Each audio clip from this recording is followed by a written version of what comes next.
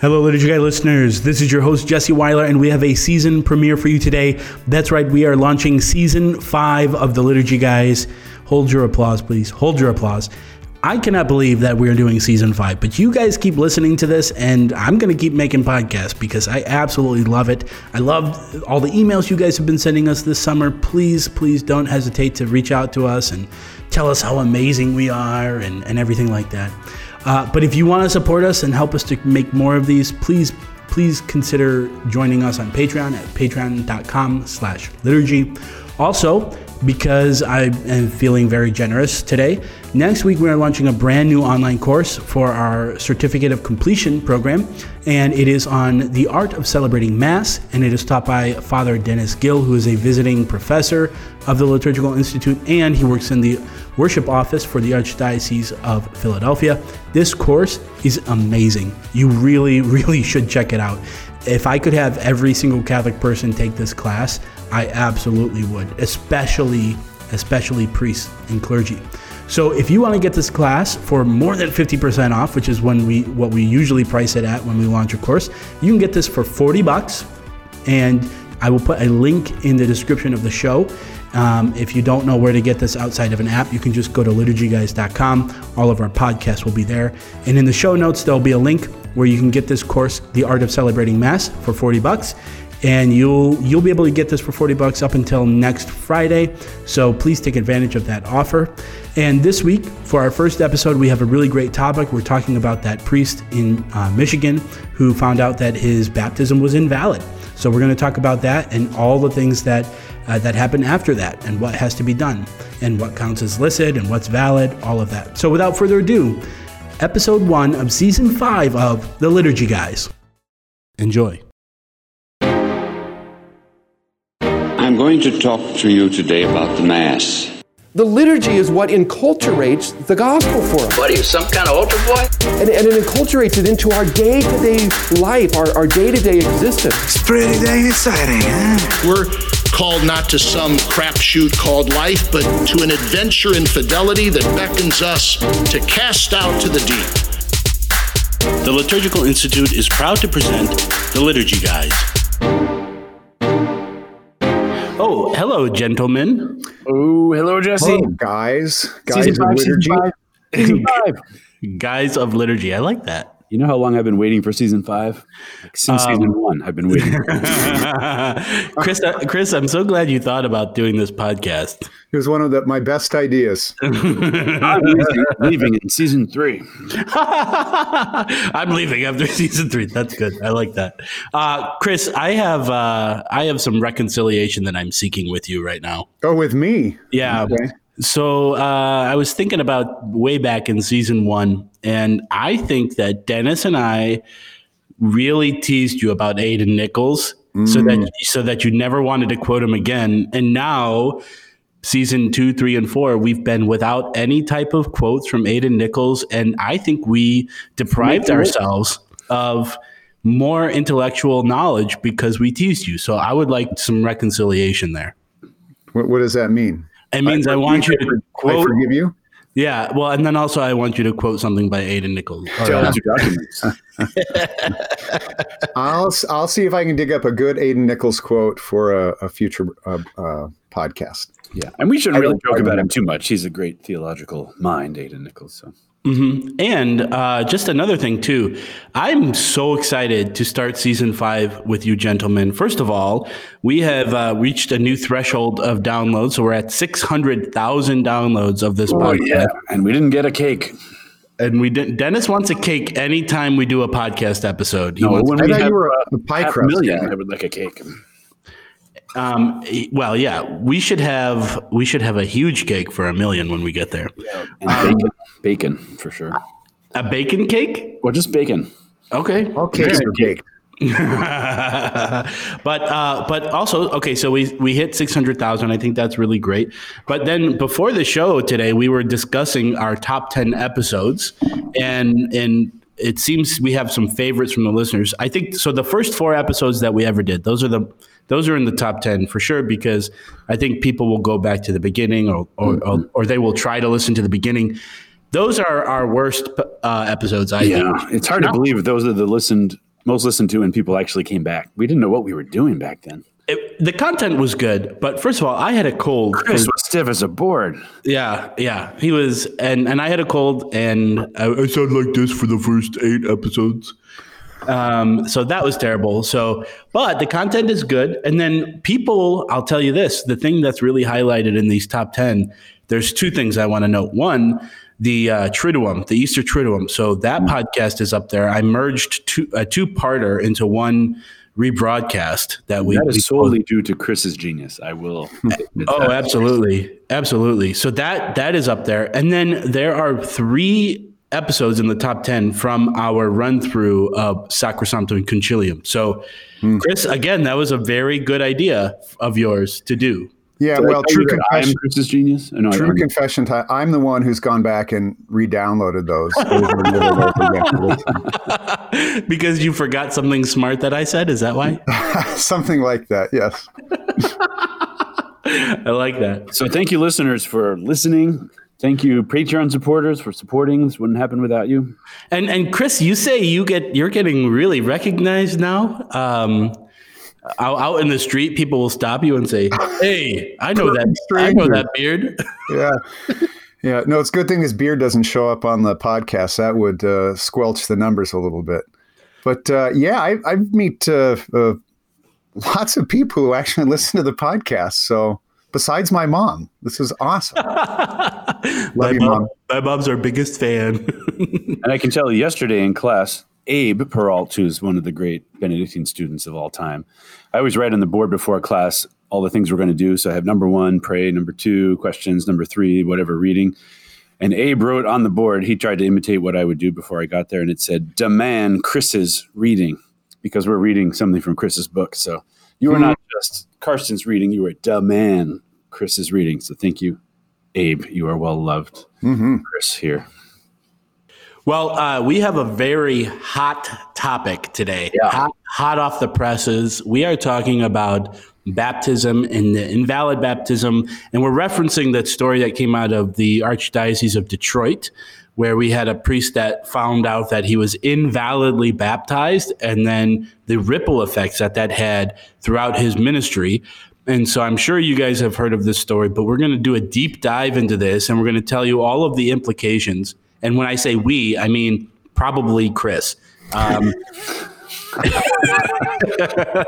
So you'll be the Pat Sajak. I'll be the Vanna White of this. Ooh, and what am I? What am I? Am I the board with all the letters? I guess so. Yep. All right, Chris or Dennis. Actually, can you kind of cover the story, surmise it a little, and then we can start to ask Chris all of these really difficult questions and implications. Yeah. Well, many years ago, there was a permanent deacon who I understand is now retired in the Detroit Archdiocese, and he was baptizing people with the formula, we baptize you, rather than I baptize you in the name of the Father and the Son and the Holy Spirit. And so, back in the 90s, a lot of things were going around, and he was asked to stop doing that, and I guess he did. But most people either didn't notice or don't remember. So here we have this priest later who has been ordained, I think, 3 years, and someone sends him a video of his baptism, I guess because it's, nostalgic. And he watches it and he finds out he's been baptized with this invalid formula. We baptize you. And I guess they knew about it for a long time, but no ruling had come from the Vatican whether that was valid or invalid, because the Trinitarian formula was still there, right? Father, Son, Holy Spirit. And so the question was, does I baptize you make it valid, and we baptize you make it invalid? And so they sent a dubium to Rome, which is basically a question saying, is this valid? And they got a response back approved by Pope Francis, but from the prefect of the appropriate office saying, no, this is not valid. In other words, this guy wasn't baptized. Therefore, his other sacraments were not valid. Therefore, he was not ordained. And therefore, as a priest, the things that require validity of ordination were not valid either for other people. Does that mean he has to go through 8 more years of seminary? Yeah, well, I guess that would be like a purgatory experience for him. But no, he had to get baptized again. There's something called provisional baptism where they're not really sure, but they do it just in case. this was not provisional. This was absolute because they had evidence on video. And of course, you can see what it means. People, well, was my marriage with this priest valid? Was my baptism of my child valid? Was my confession valid?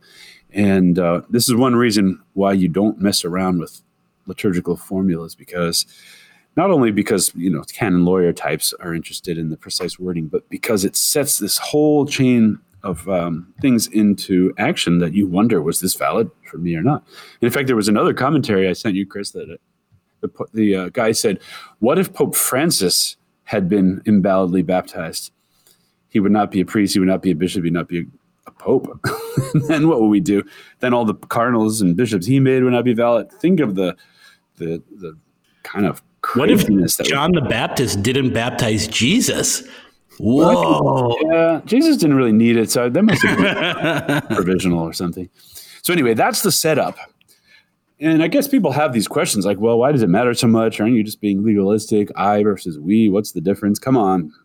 And so it's an opportunity to really talk about the precision of liturgical words. And Chris is our master of word knowledge. So Chris, we have all the questions right now. Wow. So I think the first question is, okay, how do you remedy that situation? So if you're in the diocese and this has happened, what's the first step? What do you have to do? And I would assume that's make sure that he gets all the sacraments that he needs. But what does that look like? Yeah, well, I think that's what happened is he made a short canonical retreat, was baptized, confirmed, ordained a deacon, and then ordained a priest. And that all happened in pretty short order. But then there's the question of, what happened to those people for whom he celebrated sacraments also invalidly. So the baptisms that he celebrated would be valid. The confirmations would not. The masses would not. The confessions would not. The anointings would not be valid. There's some question about the marriages that he witnessed, even though the couple is the minister of the sacrament. For sacramental validity in the Catholic Church is what's called canonical form, meaning that they need to the Church has to receive their vows for validity by a appropriately appointed representative of the Church, and so that gets really a confusing question. So yeah, there's all sorts of unfortunate fallout from this, but I think Jesse, what I'd like to do in answering this, because Dennis, you suggested this too. I mean, isn't this just kind of, and many of the articles have too, just a form of legalism, and why does all this really matter? Sometimes you hear this thing called ecclesia supplet, that if something goes wrong, the Church will just provide and things like that. But that's not really an appropriate application of this too. So what I like to do to get to clarify some of these answers is kind of take a few steps back and kind of contextualize this. Tell me about words, Chris. Hopefully that's where you're going. But yeah, it is. But I think tell me too. I want to know about words. Let's even go back farther. Is that the sacramental? Excuse me. Yeah, season 5's first cough from Chris. Early. Hey, good job, everybody. So right, we can lose what's the expression? We can lose the forest for the trees. I mean, so you can really hone in on a particular word or particular law or something like that. But let's take a big step back. And what happens in the sacraments, by God's own design, is the sacraments are meant to be encounters with Christ. So how God has set this up is that on the one hand, you have Jesus and his paschal mystery, and on the other hand, you have his people. And the place where they meet is in the sacraments. And so that's what's happening here. And a sacrament is this tapestry of words and materials and people and things like that. And Can I interrupt you for a second? Yeah. And the reason we do that is because that's the way we encounter Christ. Because typically he doesn't come down to earth very often in mystical visions. The normal way to encounter Christ's actual action in your life is through this tapestry of the sacraments, right? Yeah, and it's, you can even Jesus is, this Dennis is referred to as a sacrament. He's the visible image of the invisible God, right? So he's kind of sometimes referred to as the primary sacrament, that it's through him, Jesus, the incarnate Christ, as the sign and instrument that we come to have access to the Father. And if you don't go through that sacrament of Christ, you don't get to the Father. I mean, he's the only way. And this happens in the Church, right? The Church is the sacrament of Christ. Right, and then the Church, of the Father, yeah. is the sacrament of Christ. And these 7 sacraments are the ways to get through his body, through Christ, to the church. Right. And so what can happen is we can skew the sacramental signs so much that they no longer reveal Christ. They reveal something else. Now, if we do that to a great degree, it's the sacrament, one of the 7 sacraments is said to be invalid, meaning it does not do what it is setting out to do because we have messed up the signs so much. And this is an example of that, is we haven't said the right word. If the priest says over the host on the altar, this is a banana, it's not a banana and it's not the body of Christ, right? So That's you see correct. where the words follow the intention. If he says that, I'm going to split. I don't care. I mean, it can sound fussy, but think about it basic that way. The priest says, this is a banana. It's not a sign that it doesn't become what the words are trying to make it become. And so if you don't say, I baptize you, you don't baptize. Right? Yeah, but you're right here. It's about the sign. You know, when you read the Congregation for the Doctrine of the Faith's explanation of their responses, it's constantly talking about the, quote, sign presence of Christ. Right? Yeah, I loved that. It's a hyphenated word, sign presence. Yeah. See, I mean, this is the true answer to this question. It's not because a law was broken. I mean, it was. But what's at stake here is that Jesus acts through sacraments, which are supernatural signs. And if you get the sign wrong, then you don't have this encounter with God. So an invalid sacrament is where the sign is so skewed for a variety of reasons. I'll explain those in a second. That nothing happens. Now you can skew it a little bit, but still the essentials are there, and that's called illicit, right? Illegal, right? Illegal. Yeah, illegal, right? All of the fundamental and essential components are there, but somehow it's not according to the mind of the church for some reason. And it's the sacrament still happens, but not as the church would want. Okay. Right. So wearing a stole over your chasuble would be illicit, right? But it wouldn't affect the priest's capacity to formulate the prayer for the Eucharist. Correct. Very good. So to make a sacrament valid, there's really kind of 4 principal things that have to be there. And if one of these is so off, then it becomes invalid and nothing happens, right? So the first is that you have to have valid matter, okay? Because part of the sign is made up of matter and form. And if you use invalid matter, then the sacrament doesn't happen. Matter is stuff, right? The stuff. Yeah, the stuff. The bread, the wine, the person, the water, things like that.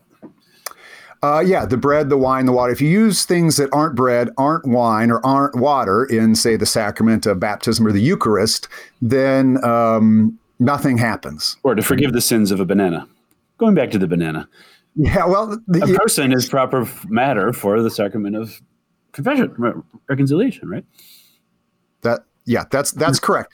See, and now actually the sacrament of confession is a tricky one because you don't see anything there, like you see water or see bread or see wine or something like that. And so for the sacrament of confession, theologians call it quasi matter. It's sort of like matter, but it's the contrition, the confession, and the satisfaction of the penitent.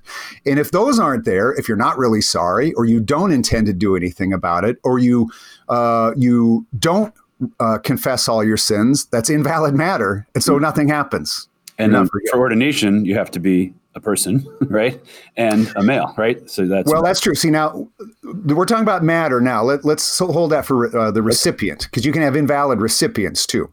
Oh, right? Man. But for valid sacrament, you have to have... Dennis, you're an invalid recipient. I'm just getting in the way. You're trying to say smart things. Valid matter. I'm trying to help. You have to have a valid form, all right? So if when Jesse and Kim were getting married and they said, Jesse, do you take this woman to be your lawful wedded wife? And you said, I might. Perhaps. Okay. I was more worried she was going to say that. You signified a very different reality from you becoming an image of Christ and she becoming an image of a church. Now, Dennis, do you remember this example we used to use when we do the mystical body talks on the new missal? Mystical body, mystical boys. All right, we got it that time. When President Obama was sworn in by the Chief Justice John Roberts. This is back in 2009. When this was. It was 2009, but it was a 2008 election, but 2009 was when he was sworn in. Okay. So the Chief Justice administers this oath where, so he says it, and then the president is supposed to repeat it. He says, "I do solemnly swear that I will faithfully execute the office of President of the United States." Now, when Roberts said the words, he said that I will execute the office of President of the United States faithfully. Right? So we mixed the word order, and there's this little confusion, and they kind of talked over each other. Yeah. So do you know what they did the very next day?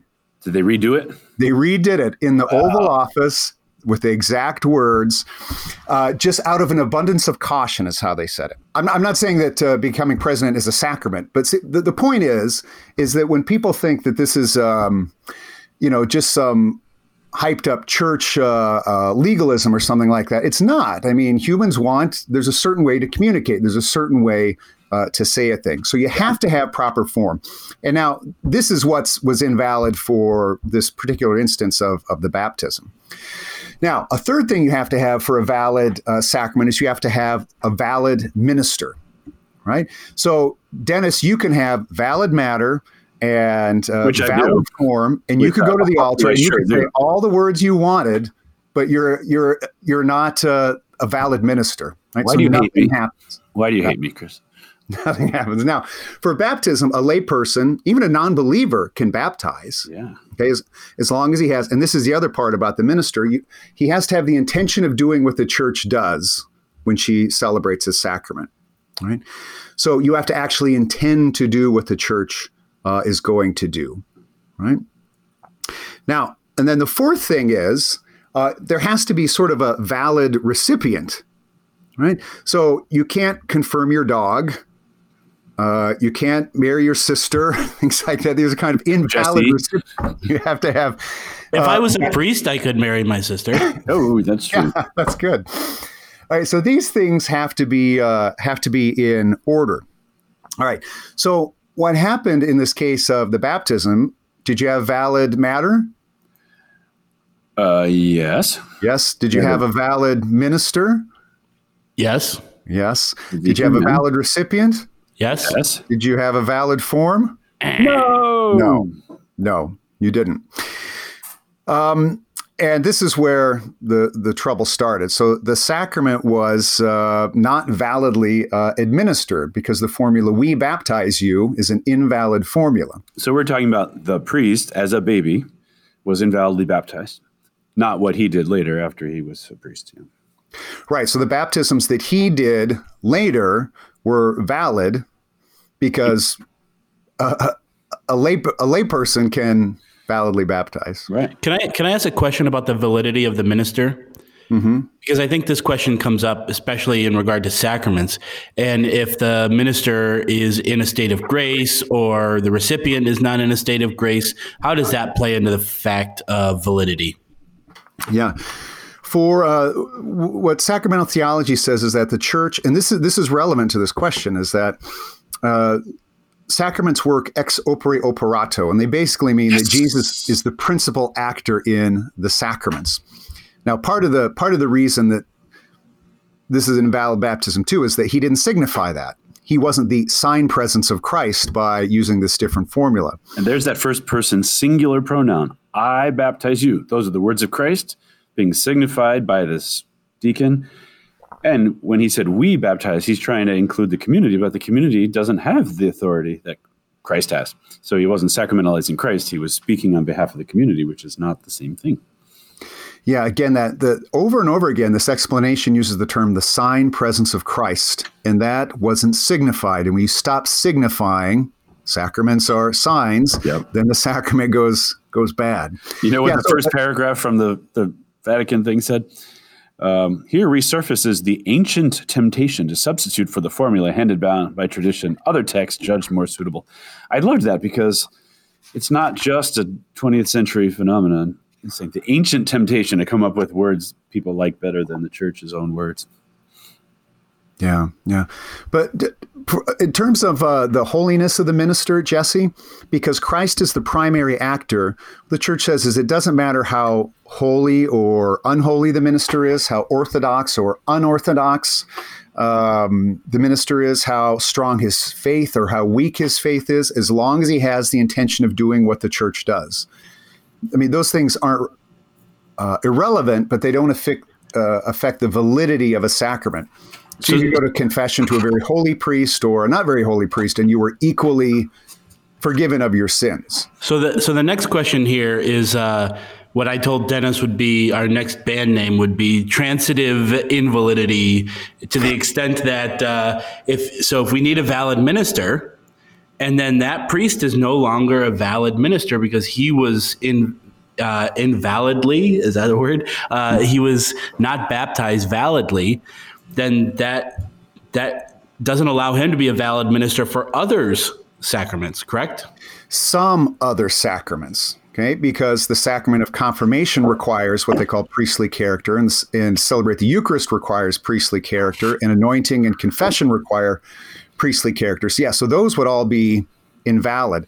But the minister for baptism does not need to be an ordained person. Yeah. Okay? We've all heard the story of the grandma who baptizes the baby in the hospital, like the minute the baby's born, because they're afraid the baby might die before its first actual official baptism. And that's a valid baptism. You're not supposed to do it, but it actually is sacramentally valid. It would be illicit, but it would be valid. If she used matter and form. Yeah. So what the Archdiocese of Detroit is currently doing is trying to contact all of these people that may have been baptized by this particular deacon back in the 80s or 90s. This is like a sacramental outbreak where you have to go back and find out who they were in contact with and all of that. Yeah. No, and it's clearly sad and unfortunate and things like that. But I think there's been so many stories written about this and very good ones. But I think the point we would want to have taken away from this is it's not a matter of mere legalism. The laws are important because they safeguard the encounter and the action of Christ. That's what's at stake here, is the encounter that the person has with Christ. Christ works through sacraments. And if we mess up those sacramental signs, what's at stake here is the application of the saving grace of Christ to his people. Mm-hmm. A huge thing. That's why this is so unfortunate, not simply because they broke a law, but because salvation questions are at hand. Now, and it's very timely, Chris, that we were reading your chapter from your new book about liturgically speaking. What book? What's the name of that book? Sacramental Theology? Principles of Sacred Liturgy. Everybody go out and buy it. Best book ever. But you're making the point that the Father speaks, right? When creation happens, let there be light, let there be this, that words are efficacious. It's what causes things to happen. If he hadn't said, let there be light, and said, let there be bananas, let's go back to bananas, there would be no light. You got to get off those bananas, man. It's not appealing. Why do people keep telling me that? Good one, Chris. And thanks, so if we're going to act as Christ, we speak the words in imitation of God's creative words that are effective, right? They do what they say.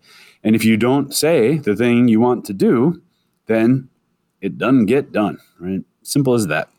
Yeah. Well, and think too about in the beginning was the Word. The second person of the Trinity is called a Word. And so in our sacramental celebration of his saving work, words are paramount. I mean, because they have such capacity to echo and to reveal the word of the Trinity. So it matters how you say a thing, because if you say it poorly or unclearly or invalidly, you're not revealing the eternal word of the Trinity. And that's the whole point of everything, right, is to encounter the word. And that encounter is the efficacious moment, right? And Christ says, I baptize you through the minister. Then it happens. So these signs confer the grace that they signify. That's the old maxim Monsignor Mannion taught me years ago. Signs confer grace by signifying. And if they don't signify, it's not conferred. That's right. All right, guys. I think it's time to answer the first question of season 5. What do you think, Chris? Let's make it an easy one at this point. All right. The question will be about invalid bananas, so get ready. Invalid.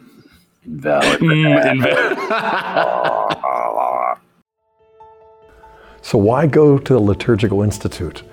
Well, if you want to serve the church and do liturgical studies from the heart of the church, you won't find any place quite like this. This place is faithful to the magisterium, but it's a dynamic orthodoxy, not dry. And at the same time, it not only makes the faith come alive, it also empowers you to help that be the experience for others as well. Hi, I'm Dr. Scott Hahn, and I want to warmly recommend the Liturgical Institute for your consideration. Pray about going and studying and sharing the richness of our living tradition. Mail call! Mail call! Oh, Moses, why do you question me? Why do you care? Today, we have a similar debate over this. Anyone know what this is, class? Anyone? This week's question comes from an Agnes Weiler. And Agnes, Any relation? Yeah, she's my daughter. Okay. And we were on the way to church, and we pray a rosary on the way to church, and we ask for intentions before we pray the rosary. And she had just seen this animation, children's cartoon about Jesus and the crucifixion, and she felt bad that he had to carry the cross. So she decided that she wanted to pray for him. And in principle, Christ does not need our prayer. We don't need to pray for him in that way. But it got me to start thinking about what is the line there? Should I tell her, "Oh, we don't pray for Jesus. You're a terrible person. Your theology is terrible. Go learn something." Or, how do I cultivate that in her? And I think maybe other people might have a similar question. So, Agnes, I hope you listen to this podcast. And if you do, go to bed. It's too late. Remember to support us on Patreon. Tell Daddy to support us on Patreon. Well, you have a start on that, Chris? I have an idea or two. But Yeah, well, that's all I have is... I don't know the answer, but these are the things all you have is me asking you a question. Well, no, I think it's a good question because it makes you think about it. Here's the things that came to mind is I heard an anecdote once about this teacher told his class that he prays for St. Augustine. He still prays for St. Augustine because God is outside of time. And so his prayers that he makes in the 21st century can be applicable to St. Augustine's struggles back in the 4th, 5th century. That's deep. And so I thought about that. So then I thought, was like Jesus' mother Mary praying for him during the time when he was carrying the cross? I suppose I would think she would be. His humanity. There were some things I thought, but then, also, now what Agnes meant was praying, asking intercession for Jesus, from Jesus, so that he will his sufferings will be limited. He'll carry the cross and things like that. But remember, there's a lot of other types of prayers that you can, not just praying for that. So praying for Jesus to intercede for us, praying to/for Jesus and thanksgiving and honor and praise. So, like I said, I don't know what the answer is, but I think it makes you put a finer point on what you believe prayer is about. So, I don't know. Enough of that rambling. What's the answer, Dennis? My thought is, you always hold together Christ's divinity and his humanity, and obviously he suffers in his humanity. And in the Paschal mystery, not just as we exist now, but the historical event. So I think it speaks well of the sweet heart of Agnes that she sees somebody suffering and she wants to help. I think we have to say, whatever support Christ got in his humanity from the Father or the angels, or, that ministered to him in the desert, things like that, sounded like his humanity needed prayers then, but he is now resurrected. And so we remember his suffering, but I can't imagine that he needs our prayers to get through the mysteries that we celebrate in the Triduum anymore, because he's resurrected. He's at the right hand of the Father. Unless you're saying they go backwards in time and help him in actual historical suffering. I wonder if it's closer to say that we pray to Jesus in thanksgiving rather than we pray that he'll succeed in his passion. So I think it's right to pray to or for. It's the word for, I guess. Yeah. It's not like you'd pray for your friend who's suffering. You could pray with Christ, as Christ even as a member of his body. But I think it's mostly just a sweet girl who sees someone in pain and wants to help. Yeah, But I just want to Jesus' divinity makes him get through his suffering with perfect love, perfect peace, perfect compassion for our situation, perfect acceptance of that plan out of perfect love. It is a sweet girl, though, but how many adults? Well, yeah, I was thinking about that, the childlike wonder and awe, and the childlike caring, and that's where it sprouted from with her. She saw somebody in pain or hurting or doing something that she knew was difficult or a struggle, and that's a good thing. And so my question in principle is like, how do I correct her little 5-year-old theology while not turning off that imagination for prayer.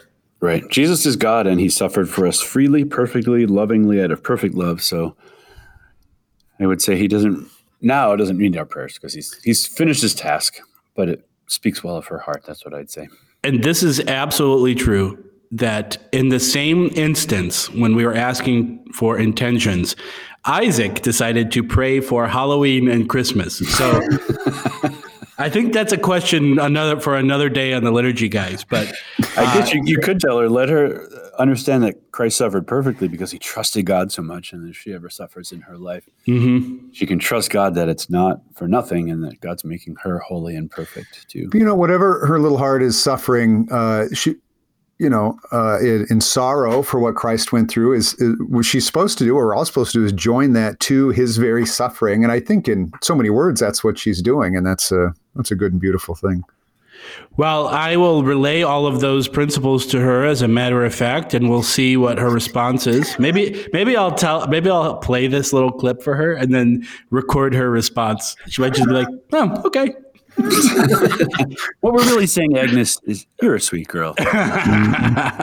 All right. So I hope that answers your question, Agnes. And if you have a question for us, you can email us at questions@liturgyguys.com or tweet Dennis at DMAC Supertaster, or you taste more than you do. Or you could tape your question to a bottle of beer, and sooner or later it will make it to Chris Carson's household, and he may see it. Actually, you could write it on a full bottle of beer. That would be more. Yeah, right. All right. Thank you, and God bless. The Liturgy Guys is brought to you by the Liturgical Institute at the University of St. Mary of the Lake, Adoremus, Society for the Renewal of the Sacred Liturgy, and the Center for Beauty and Culture at Benedictine College.